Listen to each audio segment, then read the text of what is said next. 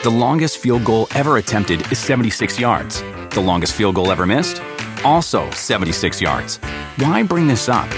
Because knowing your limits matters, both when you're kicking a field goal and when you gamble. Betting more than you're comfortable with is like trying a 70-yard field goal. It probably won't go well. So set a limit when you gamble and stick to it. Want more helpful tips like this? Go to keepitfunohio.com for games, quizzes, and lots of ways to keep your gambling from getting out of hand.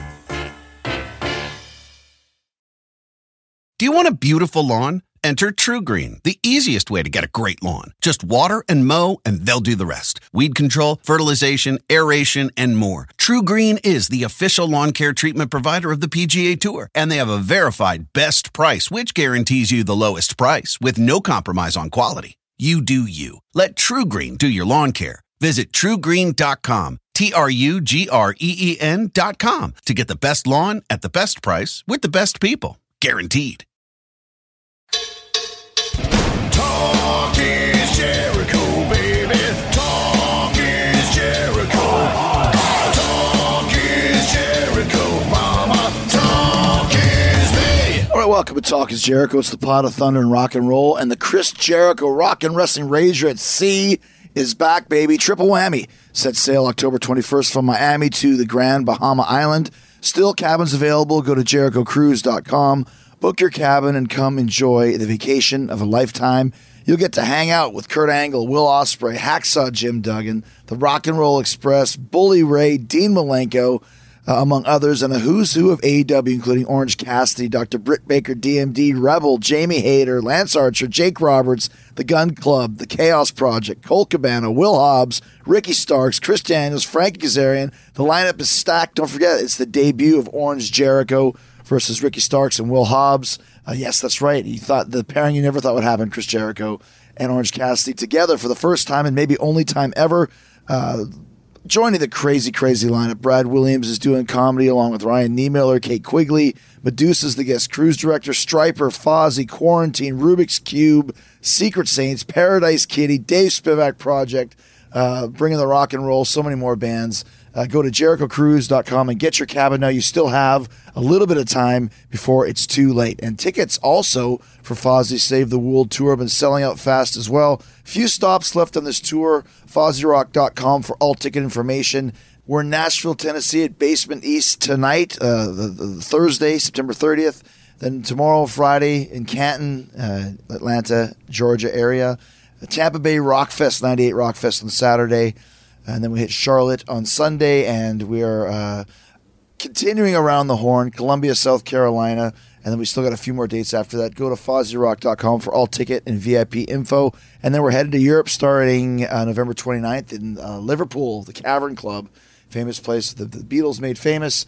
And these tickets are almost all sold out. When I say almost all sold out, we are about 85% sold for the whole tour. So go to FozzyRock.com for all ticket information. Get them while you still can for the UK and Ireland and Northern Ireland because they are going to all sell out. All right, speaking of huge crowds, there's a new documentary on Netflix called Woodstock 99, Peace, Love, and Rage.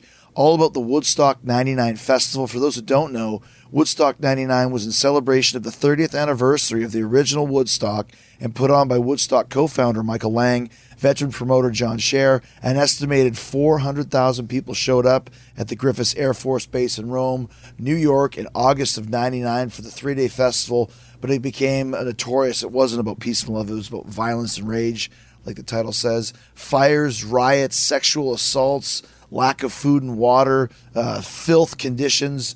So many crazy things happened. And this new documentary attributes the violence of Woodstock 99 to an angry white boy, misogynist mob mentality, fueled by the mostly heavy rock, emo, new metal lineup of bands. Today on the show, I got two people who are actually at Woodstock 99. My longtime Fozzy manager, Mark Willis, making his Talk is Jericho debut. He was running security at the event. And my longtime Talk is Jericho producer, Stacey Para, she was working Westwood One's live radio broadcast of the festival. They were both on site and privy eyewitnesses to the carnage that took place. They share their stories of what it was like for them at Woodstock 99, starting right here on Talk is Jericho.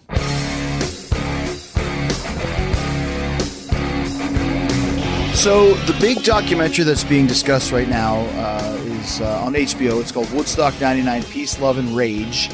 And it discusses kind of the lunacy of what was supposed to be the kind of the epitome of peace and love in the third Woodstock Festival.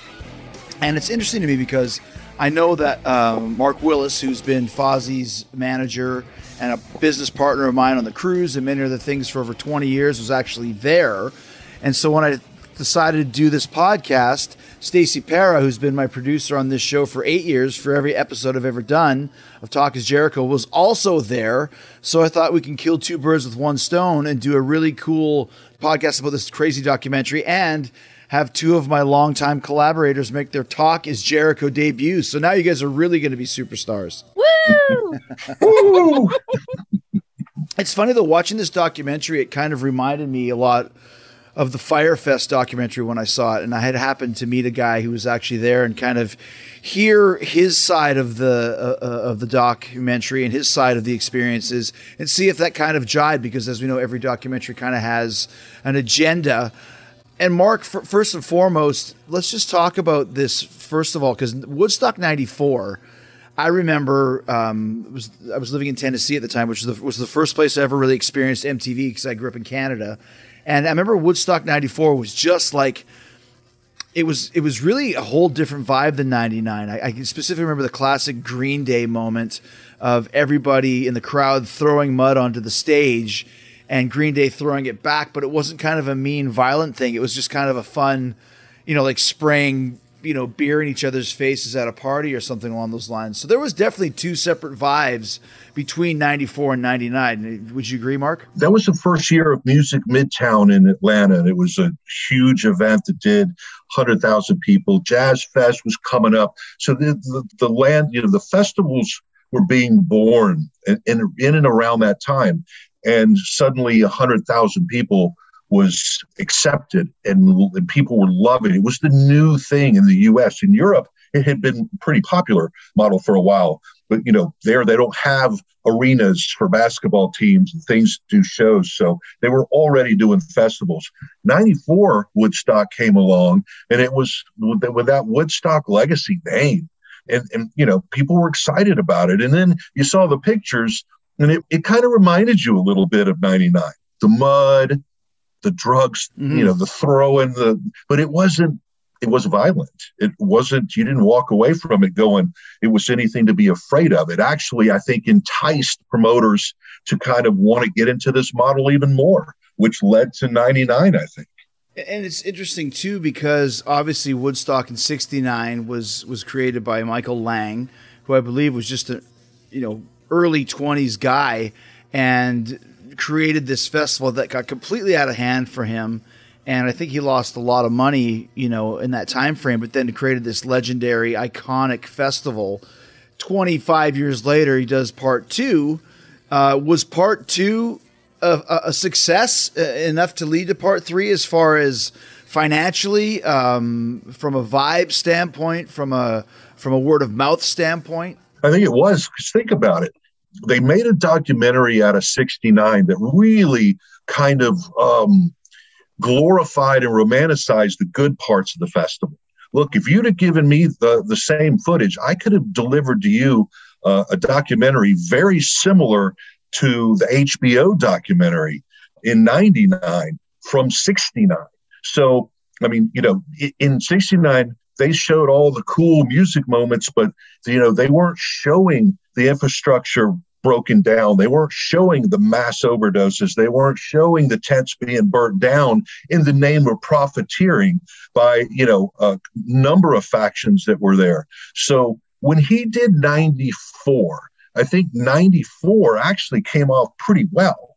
But again, one of the first things they did, Chris, was tear the fences down. So again, he couldn't really control a lot of the gate. And so once again, here he was. I think, Michael Lang was like, okay, we pulled it off after 25 years. Let's do it again. And let's do it really big this time. And I'm sure in the back of his mind, it was like, man, what do I got to do to really profit from this? Mm-hmm. Now, Stacy, can you explain kind of, first of all, why you were there and what role you were playing there, and also too, where exactly did Woodstock '99 take place? Woodstock '99 was in Rome, New York, upstate New York. I had never been to upstate New York prior to going. I went not as a concert goer. I was working for Westwood One at the time, and Westwood One had the radio broadcast rights and was doing 3 live broadcasts from the festival, Friday, Saturday, Sunday. I think we started at 2:00 and we would take our broadcast live to midnight. So I was part of that crew. And my specific job for Westwood One at that time for that event was I was in our VO RV. So we converted an RV into a recording booth so that we could have some of the radio jocks that we'd partner with come in and record like band introductions and throws to commercial break and welcome back. And if there was a problem, they could fill for time. And so I literally was in that VO booth with them to kind of capture this stuff. And this is, pre kind of modern technology. So we were literally recording on reel to reel. I was cutting tape with a razor blade and handing it out the door to a runner who would run it to the broadcast truck, which was really only about 20 feet away. And they would have to rack it up and play it back. And, I had a walkie-talkie because even though we were only 20 feet away, there weren't cell phones. So the truck would be walking to me, "We need 3 minutes of fill." So I would grab whoever was around. We had partnered with like K-Rock New York and BCN in Boston and YSP in Philly. And so there was always someone mingling around to cut tracks, grab them, cut tracks, go in. So I didn't actually get to be out in the crowd too much, but did get to see a little bit. For instance, Metallica, I think, closed. Oh, and I should say where we were located. We were in the media compound. So the media compound was behind a giant chain link fence on this Air Force base.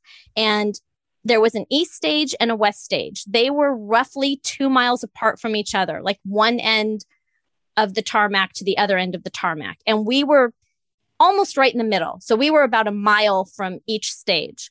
We had staff situated on both stages because, again, technology didn't exist like it does now. And so they had walkie-talkies and would communicate back with us what band's coming up, if there were changes, if things were running long, so that we could plan accordingly from the broadcast. And so that's kind of how we were communicating. And so in between things, I was able to sort of run out of our compound because we had built a little compound with the mobile recording unit, a couple of RVs, generators, porta potties to wall us off. And we were surrounded on the outside by other radio stations that were there broadcasting live as well. And so you could run out and stand on someone else's truck and see. So you could see both stages, obviously from a distance. We had binoculars and stuff, so we'd just watch. We were slightly a hair closer to the east stage. But I stood out there for Metallica, the last 30 minutes of Metallica, because our broadcast quit at midnight and the concert was running so over schedule that we were able to catch that last 30 minutes because they were still playing. When you're talking about east stage and west stage, there was about a 2.5 mile distance between the two of them. Yes. We had bikes and we had vans that we brought inside the compound that we could kind of move back and forth to get to, because it was really, you couldn't, if there was a cable problem or a tech problem, you couldn't run down to the stage to fix it. So someone would have to drive stuff down or bike something down. Yeah. So yeah, with the walkie-talkies were the best. So, and we also had to use the walkie-talkies just to communicate within the compound from, one of our recording trucks to the next, which were only about 20 feet away. But so I always had a walkie-talkie because I always had to know, if they needed something. And some of the things I heard on the walkie-talkie stick with me. And I saw one of them I actually saw 2 of them in the documentary. So I do remember hearing on the walkie-talkie from our guy that was down at the stage, "Oh my God, Carson Daly's going to have to run. They are throwing everything that they can at him. He's going to have to run. They are killing him." So I remember hearing that happen. And the other thing, not so funny, that was actually in the moment on the walkie-talkie really scary, is they radioed back to us when Jonathan from Korn collapsed after the set. It came over the walkie-talkie as, "Oh my God, Jonathan Davis just dropped. Jonathan Davis collapsed." And not having a visual and not having context, you're thinking, "Oh gosh. So then you're kind of stuck to the walkie-talkie to say, is he okay? Like, are we cutting to something else just because something catastrophic has happened at this event? Mhm. Like, just in that context, I remember that moment. I remember hearing that come over the walkies. Do you want a beautiful lawn? Enter True Green, the easiest way to get a great lawn. Just water and mow, and they'll do the rest. Weed control, fertilization, aeration, and more. True Green is the official lawn care treatment provider of the PGA Tour, and they have a verified best price, which guarantees you the lowest price with no compromise on quality. You do you. Let True Green do your lawn care. Visit truegreen.com, TRUGREEN.com, to get the best lawn at the best price with the best people. Guaranteed. Let's pull back a bit. Mark, how did you get involved, and what exactly was your job there at Woodstock? So I was involved in Music Midtown, and the site manager for Music Midtown in Atlanta, his name was John Conk. And John became the site manager for Michael Lang up at Woodstock. And he asked me if I could go up and work it. And I said, yeah, what do you need me to do? And he was really vague, and he didn't really know. He just said, look, and at the time I was, 35. I was bulletproof. I was invincible. I would do anything. I was like a utility guy. So I could run a whole, 100,000 person event, but I'd also go in and the more crazy it was, the more I was into it. So I didn't hear from him. And it was and it was about the time, and Chris, you'll appreciate this, because it was on July the 7th, I got a phone call from him, and it was, hey, I need you and a team of 4 people up to Woodstock. How soon can you be here? And I'm like, how soon do you need me there? And he said, look out your window. There's a helicopter landing right now. Of course, wow. There wasn't, but he was like, look, dude, I need you to be at the airport. And it was like 3 days. Well, that night I had a concert with a band that had asked me to do a show called Fozzy Osbourne, and it was at the Marietta Strand. It was our first show. Our first show ever. First show together. And then you had the next night in Spartanburg, and then 2 days later, I was on a plane to New York, and that's where my duty started. And I still didn't really know what we were doing. And I was talking to Stacy about it, and I got there, and he basically said, look, we need you to secure the back of the Air Force Base. This was at Griffiths Air Force Base. He said, you're going to be responsible for all the back of the house, none of the front of the house, none of the audience, but we are going to have the biggest broadcast in the world. It's like 130 countries are going to broadcast, and Westwood One, and all of the other vehicles and workers, and you're going to be responsible for. So they stick us in this guardhouse, okay? And there's 4 of us. Well, immediately I was bored, and so I was always around John. John Conk was a very large man, very imposing. We got on real well at Music Midtown, so he knew I'd do anything. And I got in Michael's ear and let me know what you need, anything you want. And so here's what people don't realize: what happened to Woodstock to really start put the wheel in motion to the opening day. And there was a Phish concert 65 miles away. Okay, the weekend before, okay? And it was the Camp Oswego 2-day music festival, and it was in Volney, New York. It was 65 miles to the west of Rome, New York, and it ended on Sunday night. It's an hour away. Phish then went up into Canada. Well, thousands of Phish fans went, hey, there's Rome, New York right there. Wow. And they're opening on Thursday. We can get in, right? So they had, and of course, nobody knew this. Radios are starting to go off all through the night, going, Monday morning, Sunday night into Monday morning. I get back to the base, and there's thousands of kids camped along this impenetrable fence, right? Well, the fence was up, but we were still building a city. on the inside of this thing, which is Stacy's referred to, was miles long. And I think we parked like 55,000 vehicles per runway. So that's how massive this thing was. Jeez. And it was a B-52 bomber base. So they were huge runways. And these kids, I mean, dude, they had nothing to do. They had nobody. I mean, and security that was there was local security. And they dealt with it and they dealt with it. And by Wednesday, I got a call, and the call said, we have no security. Our local security has left. Oh, my gosh. So they tell my team, dude, go out there and help us sweep the site, because there's huge machines still running. And now it's getting down to, we're in the last 48 hours, man. So machinery's flying, it's hectic, it's chaos. And we got fish fans running everywhere. So that became my new job, was helping to run down and get the kids out and keep them out. And meanwhile, they said, hey, security's coming up. It's going to be here, Wednesday, late Wednesday into Thursday. And I was standing there when the buses from New York rolled in with John Conk, and we watched the security get off, and they would get off the buses and they would stand in line. And we were looking at all the colors that were on these security dudes. And it was gang colors for some of them. And I looked at John and I said, what are we going to do? And he said, we're going to need security for our security. And that's what I saw. I saw that our security that had, come in to save the day had really just had been brought in, and they didn't know what to do. We didn't know what to do.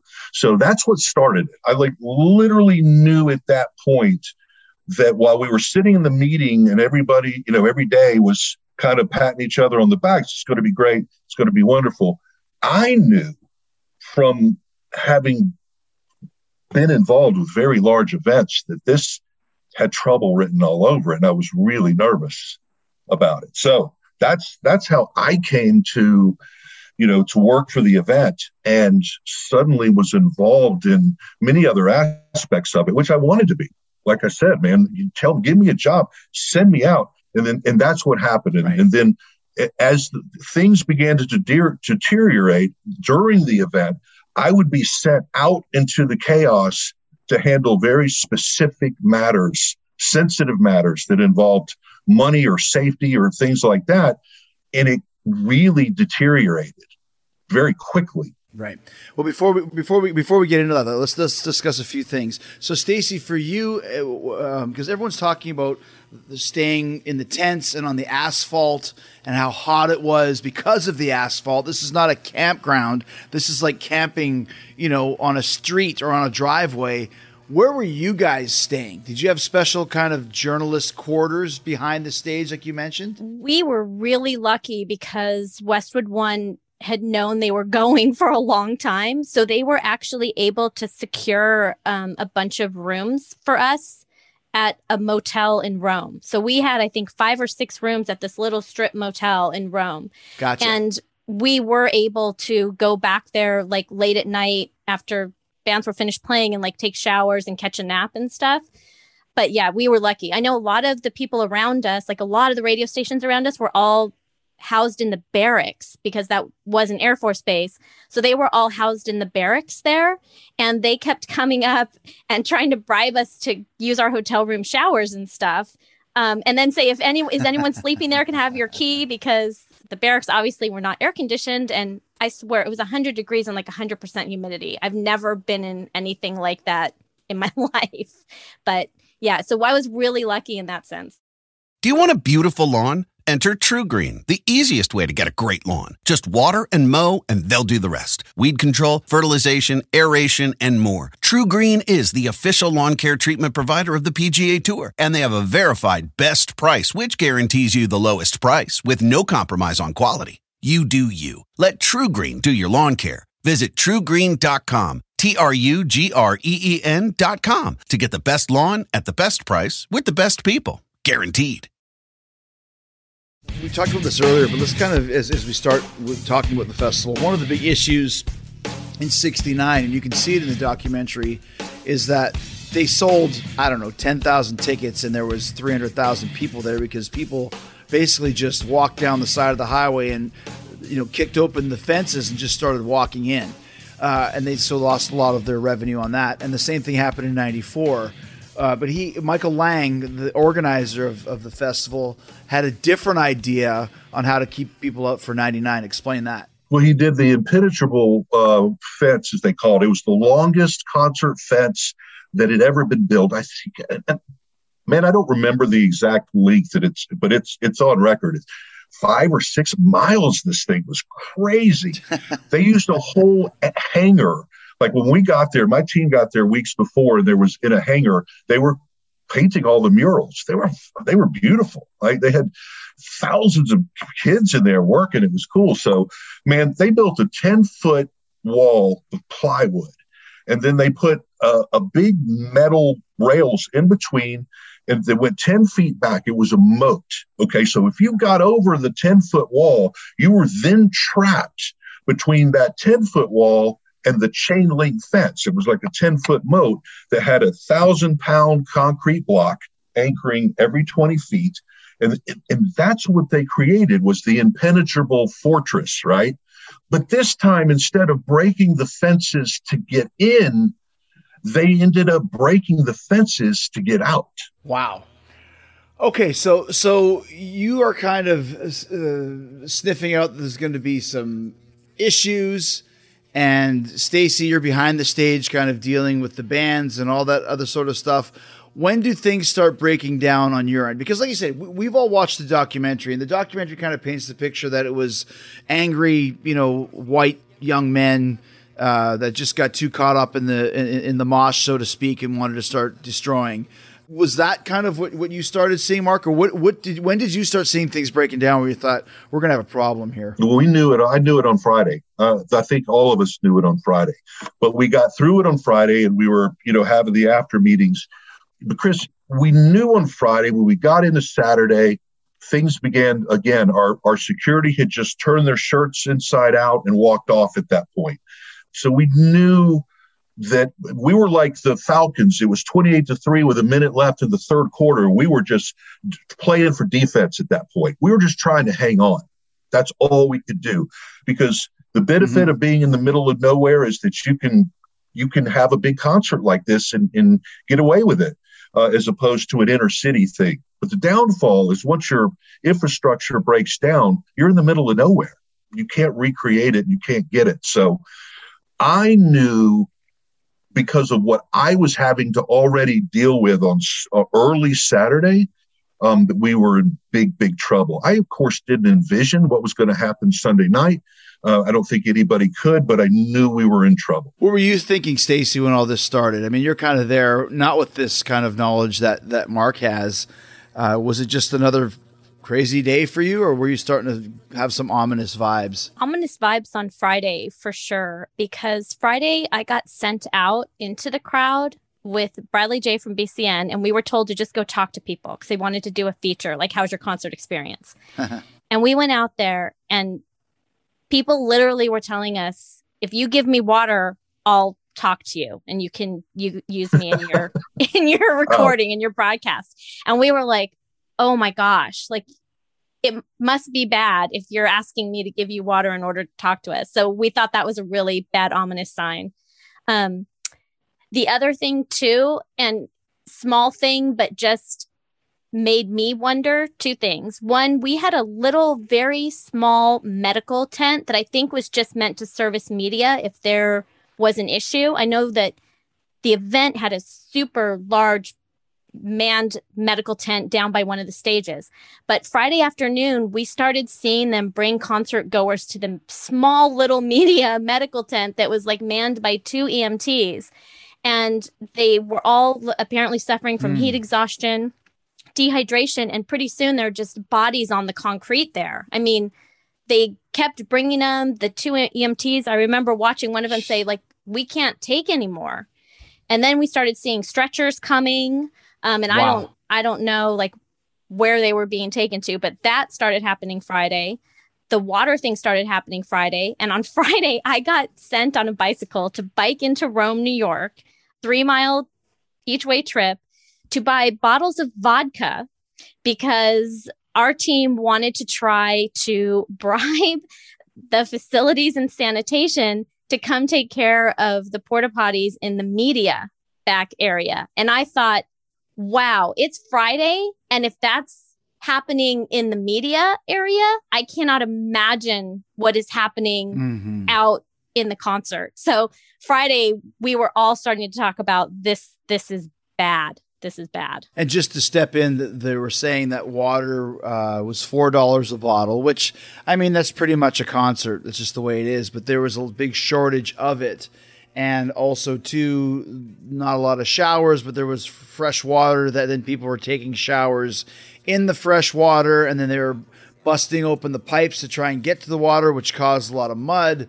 And then, of course, the porta potties were overflowed, and then that got crazy. So the porta potties were mixing with the water and the mud. And it's one of the parts of the movie where they said that the kids thought they were, rolling around in the mud, but they were really rolling around in human excrement, which, like, how stoned you got to be to not smell the difference.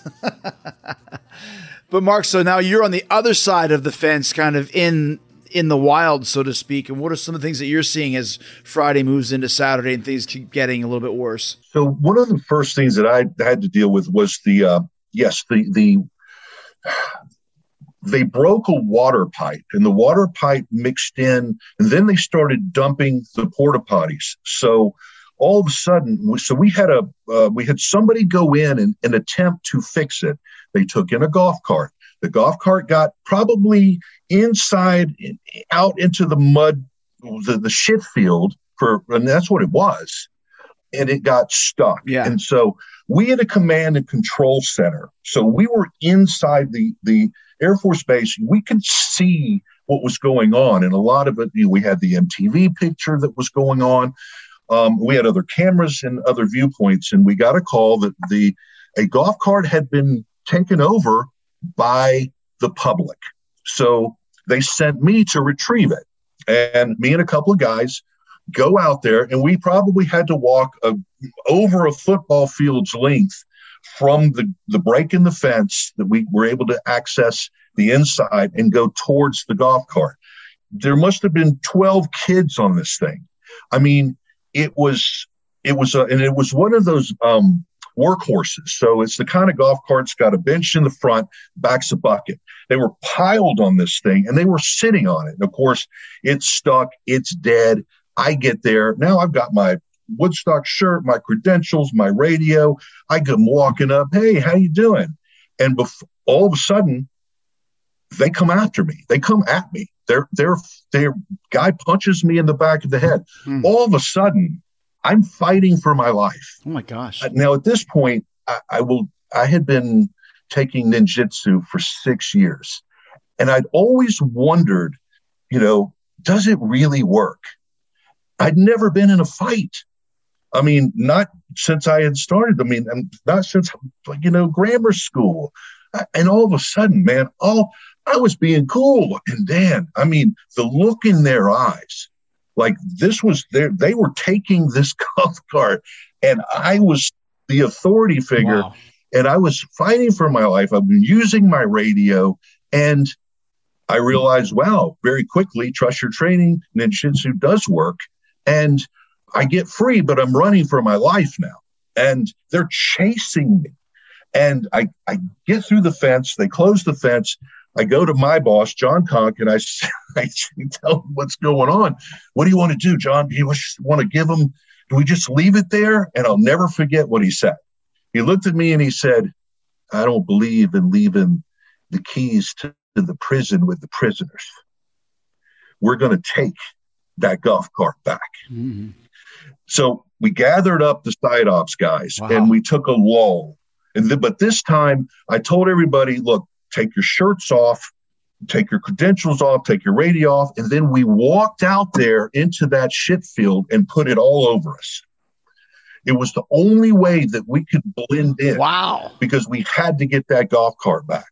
So in order to disguise ourselves, we just put it all over us.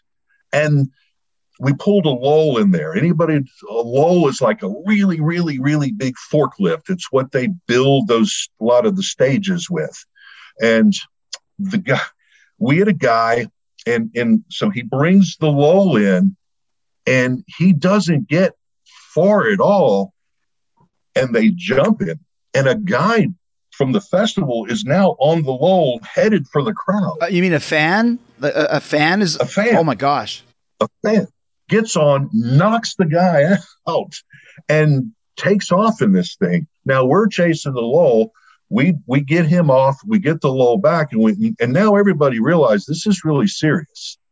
And so we get more people, and now we've got the lull operators are pissed, and all the site people are pissed, and they're there. And so we got a winch, and we backed it in this time. They backed it in. We kind of casually walked with the winch towards the golf cart.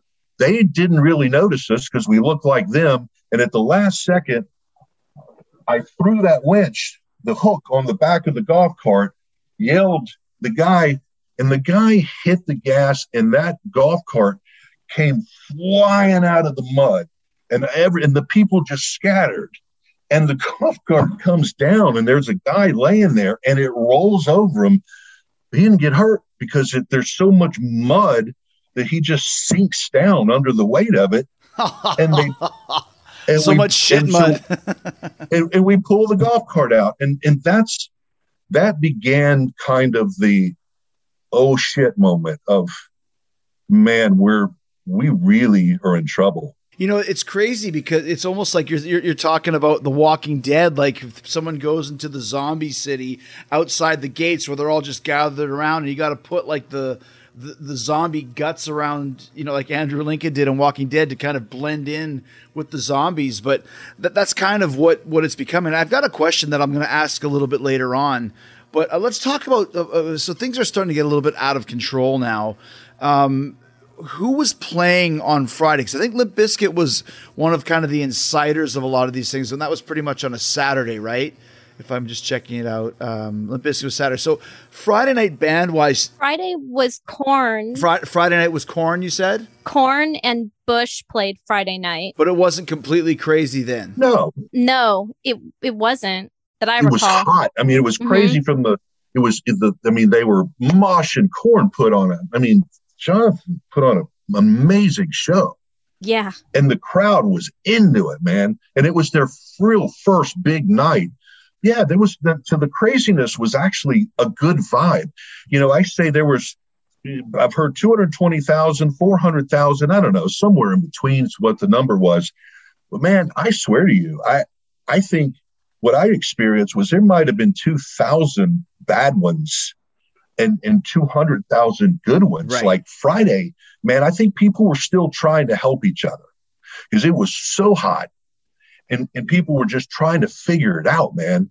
And the bands were good and they were rocking. And like I said, we got done Friday night and the vibe was like, okay, man, wow, we got through that. Okay. Tomorrow we live to fight another day. And then we got into Saturday. So when did it start breaking down from a band standpoint then? If Friday was cool, and then, of course, Saturday starts with the Tragically Hip and Alanis Morissette, which are two great Canadian artists. Of course, everybody's probably thanking each other and saying sorry because it's Canada.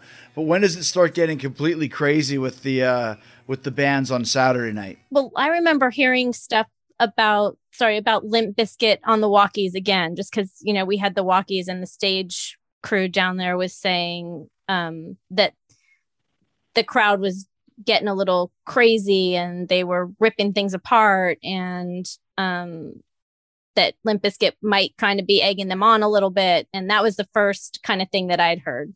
And that was just, you know, again, walkie report. And I was taken to the stage. Was Limp Bizkit egging them on, Mark? Yeah, because I was called and told to bring my team to join the rest of the people that we were all going to the stage to remove Limp Bizkit if necessary. Meaning? that he was out of control, that they felt like, they were inciting the crowd, and that if he didn't calm it down, we were taken to the stage to remove the band if necessary. Wow. So do you feel that he calmed the crowd down? According to the documentary, he did not. Yeah, no, he's a rock star, right? He's going to do his thing. Was it his job to calm it down? I mean, that's a morality thing. I don't know, but he didn't. He was, dude. I mean, you get that, Chris. The energy of a crowd that big. You've done big festivals. There was an expanse of humanity that was so far you couldn't see the end of it. And man, they were going crazy, and it was fueling these guys. So I don't excuse anything, and nor did I get a vote on what anybody did, but he was in the moment. Do you want a beautiful lawn? Enter TruGreen, the easiest way to get a great lawn. Just water and mow, and they'll do the rest. Weed control, fertilization, aeration, and more. TruGreen is the official lawn care treatment provider of the PGA Tour, and they have a verified best price, which guarantees you the lowest price with no compromise on quality. You do you. Let TruGreen do your lawn care. Visit TruGreen.com, TruGreen.com, to get the best lawn at the best price with the best people. Guaranteed. Mark, just to kind of scream through this quickly, Limp Bizkit and Rage Against the Machine had a different type of energy to them. And Metallica, maybe 10 years prior, might have been that kind of riotous rebellion. But it seemed like this is kind of more of I'm saying this as a compliment, almost more of a corporate Metallica who understands what's at stake. Did the crowd, were they still going like animalistic Lord of the Flies when Metallica was on, or did they calm down and enjoy the music a little bit more at that point? No, it was I think we were pretty much at a point where I think that really was when the crowd knew that they controlled everything. Gotcha. That there was no response, there was no reaction to their actions, and there hadn't been for days. And that's why I say, I think, they tested, and the 2,000 bad ones kind of tested the system. And when there's no reaction to bad action, I don't care what style of music, I don't care what demographic, under those conditions where you're living in squalor, which is truly what this was, this point, Jeez, I think it's going to deteriorate. And I hear this angry white male thing over and over, but I honestly think it doesn't matter. You put any style of music out there and you put them in those conditions, and there's no one coming to stop you from doing wrong or to help you if you're in trouble. That's the result you're going to get. That's what I think too. I just think it was so unbearably hot. If you were there attending the concert, you had no relief. It was difficult to come by water. There was no shade there at all. You're just out there baking. I just can't imagine. And let me, just tell you, so for the people who worked there, Chris, they opened up subdivisions, thousands of homes that this used to house this massive Air Force base. When they opened up the home, now the homes had been, I think they had been vacated 3 to 5 years earlier. So these people that were bussed up and asked to work arrived and were put into these homes. I was in the nice barracks, okay, the officers' barracks, where I had no bed, I had no AC, I had no hot water, but I had keys to my doors, and that was a huge thing. These homes, these hundreds or 1,000 homes that everybody was in, they were put in to live for a couple of weeks, and they didn't have, a lot of them didn't have water, electricity, beds. The ones that didn't have locks on their doors. And so immediately what happened was they would go to work and they were coming back and their stuff was gone. And people weren't going to work because they were staying. And it was, so it literally was a fight for survival. And so a lot of the security, for instance, just didn't go to work. They just left. It wasn't worth it. And there was, really no way to fix it. The event organizers did send out in advance very clear words. This is like camping, folks. but you're going to be in a house. But it's like camping. Well, the message didn't get across. So, I think that, again, it was 100 degrees, and at night it was 90. I remember I got one of those Marlboro camping bags with my Marlboro Miles back then, and it was a red bag. And I woke up the first morning and that was covered in red dye, because I had just laid on the floor sweating. And you can't get rest. You can't. You just never feel right in those conditions. Right. And you couldn't escape it because we didn't have air conditioning. We didn't have fans. We didn't have anything. And you got to remember, I had the nicer quarters. Stacey, you lucked out with the hotel, but man, you had to fight to get in and out every day. We couldn't get in and out. So you were literally, we had a van. And even this, I mean, maybe now thinking about it, this maybe should have been a little bit of an ominous sign, but we flew in Wednesday. We had to report to the site Thursday morning. And this is technically really before things were getting going. And we were using the back of the house entrance that was supposed to only be, if you're working there, you go through this particular road, entrance. Which was, so I'm thinking maybe I met you. But that morning, our crew took one of the vans from the hotel and we're just trying to drive to make our call time. And traffic in Rome, and then specifically on that road that was only supposed to be back house access, wasn't moving. We sat there, I think, for a half an hour, didn't move, and we had to actually abandon the vehicle and walk the rest of the way and leave it there and send someone back to move it later, like pulled it off to the side. But that was just to get in the back of the house. So I can't imagine what you were dealing with. And then, so we couldn't get back and forth to the hotel rooms easily. So even though we had them, it was tough to use them. There's two questions I want to ask. One of them, the documentary paints a picture that it's actually pretty. I didn't appreciate how they did that, about talking about how a lot of the girls had their tops off. A, like you mentioned, it was 100 degrees. B, they painted it like it was almost every second girl in the place, and almost like it was their choice to not have a top on allowed them to be groped, which any guy in a pit with any type of respect and morals knows that it doesn't matter if the girl has a naked or a suit of armor. You just don't do that. Was there a lot of girls with no tops on, or were they really focusing in on the few that were, or was it just so fucking hot that girls just went, I don't care? Well, look, I went through at night, Chris, they had a rave going on, like an all-night rave. So I remember going through there one night, and the biblical term Sodom and Gomorrah went through my head, because everywhere I looked, it was full on sex, just mayhem.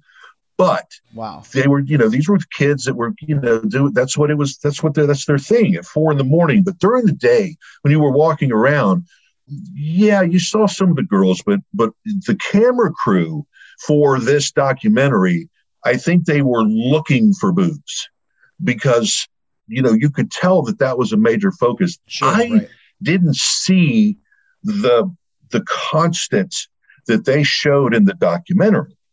I saw them on TV. I could see, but walking through the crowd, I didn't really experience that. I agree, because I would be sent out in the crowd too to get the what's your concert experience like, etc. And I can't recall seeing any. Honestly, the only thing I did see is like what Mark said.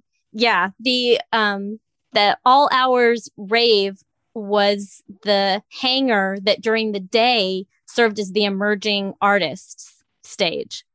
Which, a funny aside about that is that hangar was buzzing. I mean, bands that even to this day, I went back just to look, and no offense to them, but I don't recognize a single name. None of them. None of them. And I looked too. It was buzzing, and it was packed all the time. And it took forever for us to figure out that, because it's shade. Like, you're not out in the sun. So it was crazy. But we went a couple times to the all-night rave. So what you're saying, Stacey, is that Linda Rutherford and Celtic Fire, King Conga, Young and Fabulous, and Mo Logren were getting great reactions, not because they were awesome musicians, but because they were playing in the shade. They were awesome. it was a great place to sleep, though. Yeah. I mean, you could lay on the cool concrete and just be out of the sun. I mean, that was the big draw. Yeah, and I remember when we would go out and stand on some of the other broadcast tracks so we could see the stage. And it was literally right up against this big chain link fence that separated sort of the media compound from the concert goers. But always along that fence, always people having sex. So that was the nudity, like full on sex right there. But walking around in the crowd, I never just saw topless women. The other question I was going to ask you, Mark, is why didn't they just shut the thing down? And I mean, obviously you guys can't do that with your minimal security force, but you could call the National Guard or you could call the Army just to come and shut the whole thing down. Was that ever something you guys discussed? Well, no, it's what we did on Sunday, because that's right. why I gave the 28-3 minute left in the third quarter Atlanta Falcons in the Super Bowl analogy, because you were just playing for defense. And I think Saturday night, Gotcha. we knew going into Sunday, I knew on my team and with what I had seen, God, one more day, just one more day. We could get out of this thing. Just one more. Like, we've done amazing to get to the last day. But early in the day, Seven Dust was playing earlier in the afternoon, and an ambulance went out. Somebody got hurt, and they started pelting the ambulance, and they rolled it. Wow. They rolled the ambulance, and the police were like, we're not going out there. At this point, the crowd had taken control, and it was early in the day. So that's when I think the calls were made. I didn't make the calls, but I was told, because we secured the back of the facility. I was told, to basically hold the line, and that there were going to be police lining up. They had called as far away as New York City because they needed to amass enough police to get, but it was going to take 6 hours to get as many police as they needed to get to the facility. And they lined up, and they were lined up. I could look out my gate and I could see them lined, and they would, the road went around the curve and you couldn't see them anymore. And I didn't realize how big it was until, 12:30, 1 o'clock, whatever it was, that they all turned their lights on and we let them in. And it was the longest line I've ever seen, but it took them 6 hours to call in. And to amass the force. I'm going to guess that it was the Air Force, because I think the Air Force ended up locking me, my team, all of us into the compound. And they said, you're not coming out until we declare the situation safe.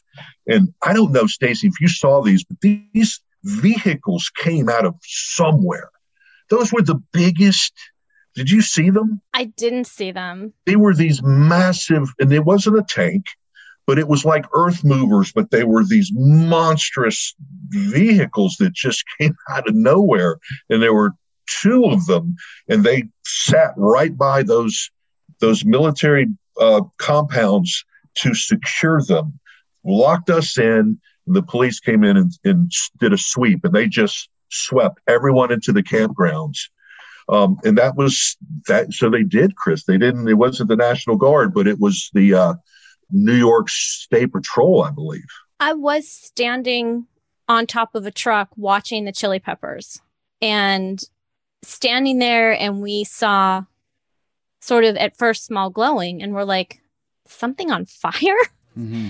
And it kept getting bigger and bigger and bigger and popping up in more and more places in the crowd. And then the thing that really scared me, and I think this is almost when we kind of jumped and ran, is some of the vendor trucks, like the refrigerated trucks, they started exploding around us.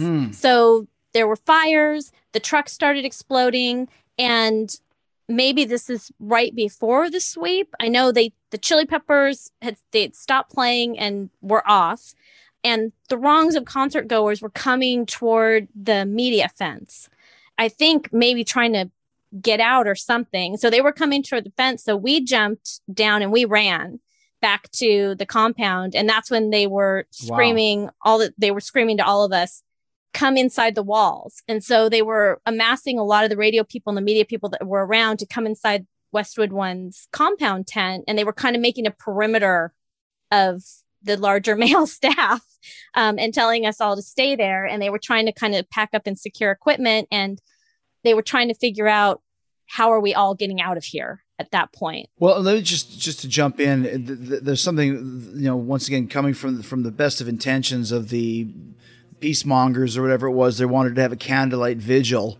So they're literally handing out candles, and I'm not sure if they're handing out lighters or matches too, but whatever. And during the Peppers, first of all, Flea's completely naked, which is just absolutely ridiculous. Like, they always used to wear the socks, but this time he's completely naked.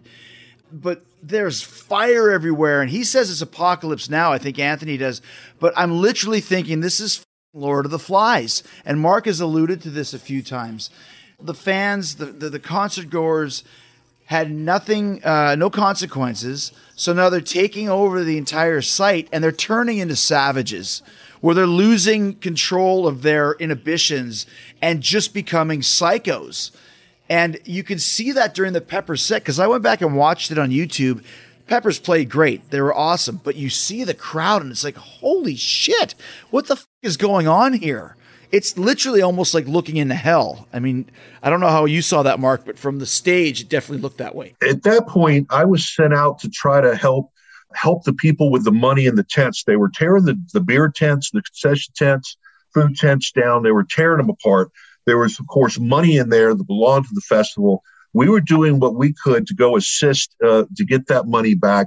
And I remember at one point, the Lord of the Flies analogy really comes to roost, because it was in a tent. The tent was coming down. I remember the chaos. And when you get into a situation like that, where they're coming at you from every direction, and I was obviously there trying to get something they wanted away from them, which was the money. You don't know you have no friends. You have no friends at that point when everything is coming at you from every direction. And I really remember grabbing a pipe. It was a pipe that was part of the structure, was being torn down. And I used that pipe to get me and these people out of there. But you couldn't even swing the pipe, because people were diving over us trying to get the product. They were going after the beer. They were in this just looting, completely just looting everything. Yes. So they were they had taken control, and we were just trying to get these people out of there and just get the money and let them have it at this point. They didn't care about the product. It was about human life at that point. And it was literally like I was just jabbing, just kind of using it any way I could just to keep people off. And I think if you would go and you ask those people today, like, if that is who they are, I think most to a person are going to say, no, that's not who I am. Yeah. It was mob mentality, man. Yeah, we watched them. We were standing up there, and they had been doing piercing and tattoos at the festival. There was like a row of tents that were serving as piercing and tattoo, and like some merch and, that kind of stuff. And we watched it all come down, ripped apart, scattered. Utterly destroyed. Well, the delay towers were coming down. That was crazy. People were getting hurt. They were using the plywood. They had torn down the plywood first. And then that's where they were surfing. You saw the famous surfing on the plywood. Then it became bonfires. And then they began just to burn everything, because there was nothing left. There's nothing left to do. And it was at that point that they began to bust down the fences, the impenetrable walls, to get out. Because I think people were scared, man. Again, were you guys scared? I was. Were the two? Was I was. You were scared? Yeah, I was scared. Damn right. We literally jumped and ran, like really jumped and ran. And then you're sitting in there, and we're surrounded, but it's complete chaos. And you're like, how are we going to get out of this? And what's going to happen to us? How did you get out of it, Stacey? We actually waited it out. We just sat there for hours until I think it was kind of cleared out. And then I think my boss at the time, he kind of went out and tried to find law enforcement or security and say, what's going on. And then he came back and we loaded 2 vans. Like, they locked up as much as they could in the big mobile truck and left a couple guys with the truck. And then just decided as a group, we'd try in 2 vans to get out. And that's eventually how we got out. But I remember that by the time we got out, we were physically driving away because we were also flying out that day. We were all scheduled to leave Monday from Albany. It was already daylight by the time we we're driving off site. Yeah. How about you, Mark? Were you kind of just locked up for the night and then they let you out in the morning sort of thing? Yeah, they let us out after they had swept the site. Of course, it was an all-night kind of thing. We had to bring we had hazmat came in the next morning because the campgrounds were literally so bad that it took hazmat to go through and clear looking for bodies, looking for it, because everybody just left their stuff and left. And then my team was instructed that I was told very clearly, this is private property.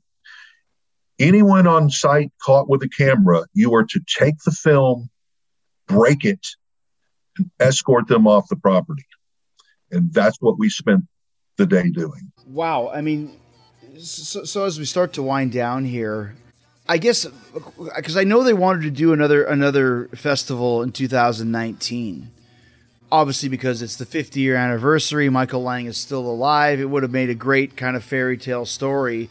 Was there ever any chance of that happening, or was 99 too heavy? Because we're talking about people dying now. Obviously, the sexual molestation is very hard, and then just the complete rioting all across the board. Like when you say when they're throwing down the towers, I mean that is crazy. That is a 30-foot high tower. They're pushing it over. If someone would have got caught underneath, they'd be dead as well.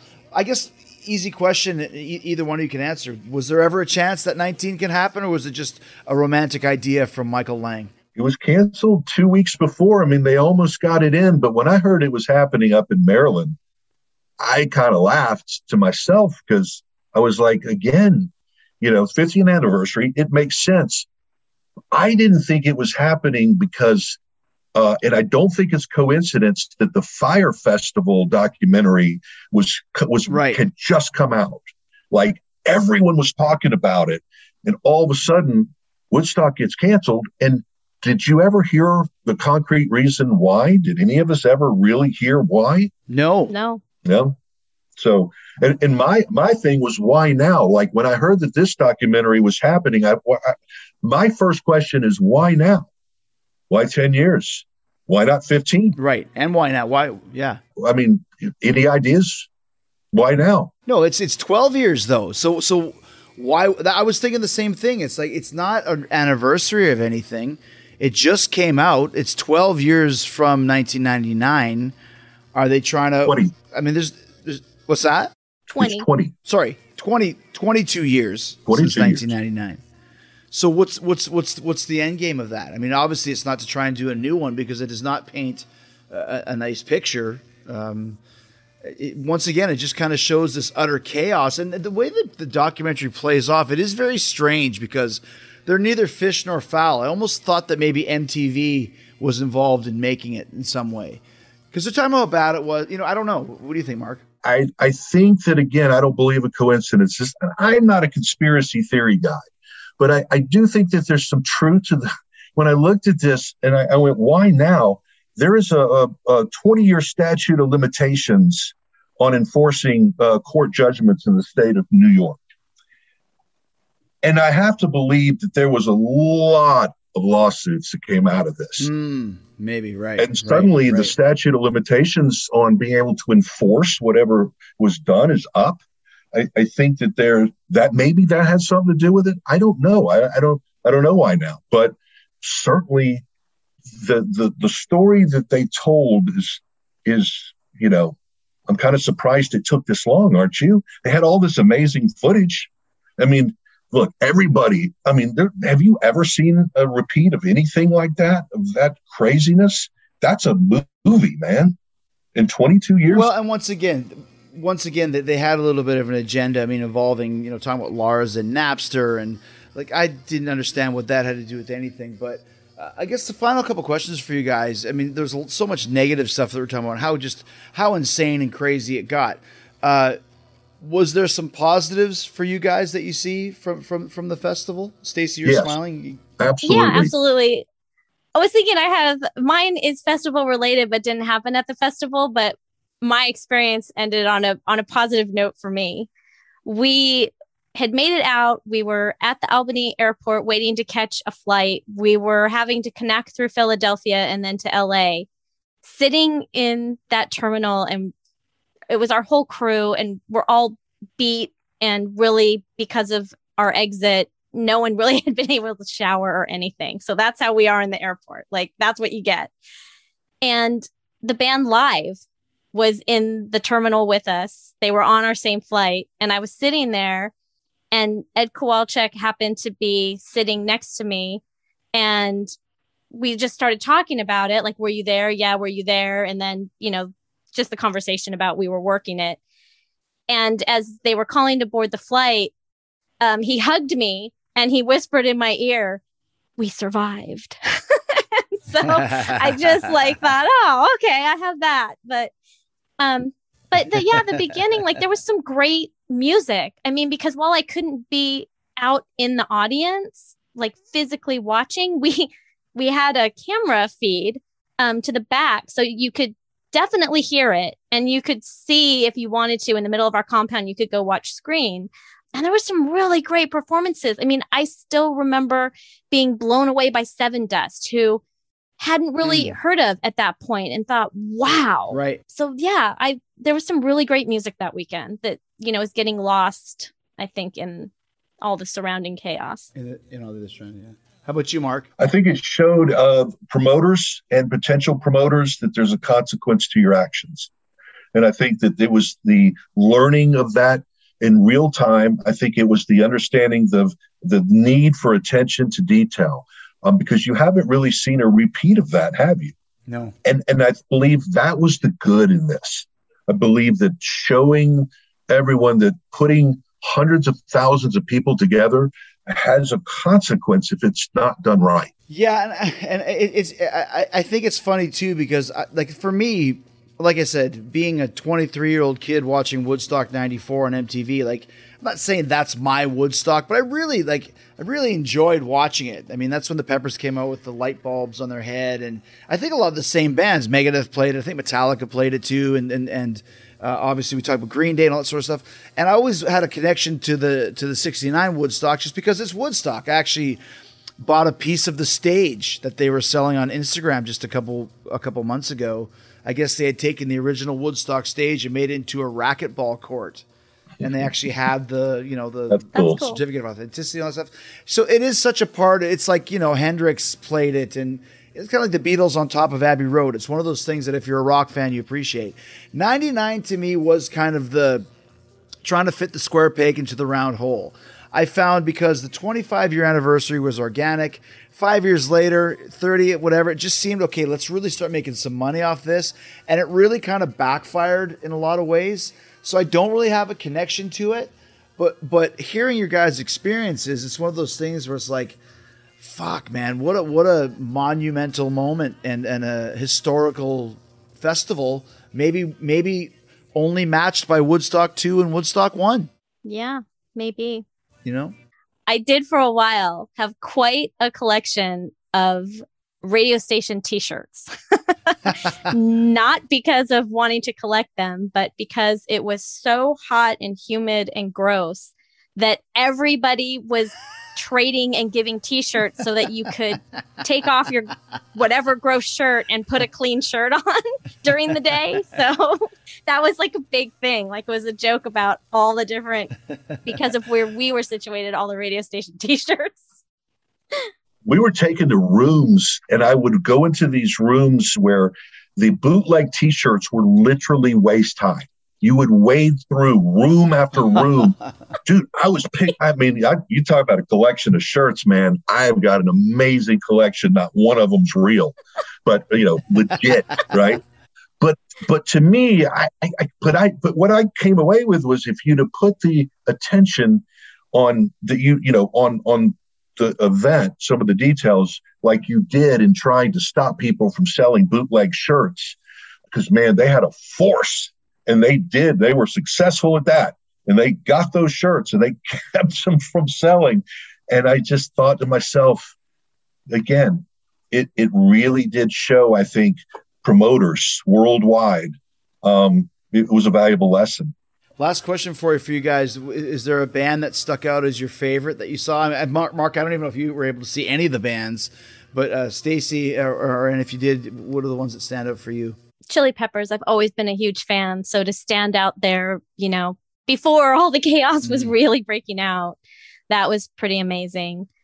Kid Rock for me, for sure. Yeah, he put on a great show. I remember watching him on the monitor. I hadn't seen him before, and that was amazing. It was a great show. And honestly, I just remember at that point in time kind of being blown away by Seven Dust, this band that I hadn't really ever heard before. Well, guys, a great trip down memory lane. Some of the memories you might want to remember, and some you might never want to think about again. But like I said, one of the classic moments in rock and roll history, and one of the classic moments on Talk is Jericho history, where I finally got a chance to talk to you guys. It was awesome, man. Thanks for having me. Thanks for having me. Thank you, guys.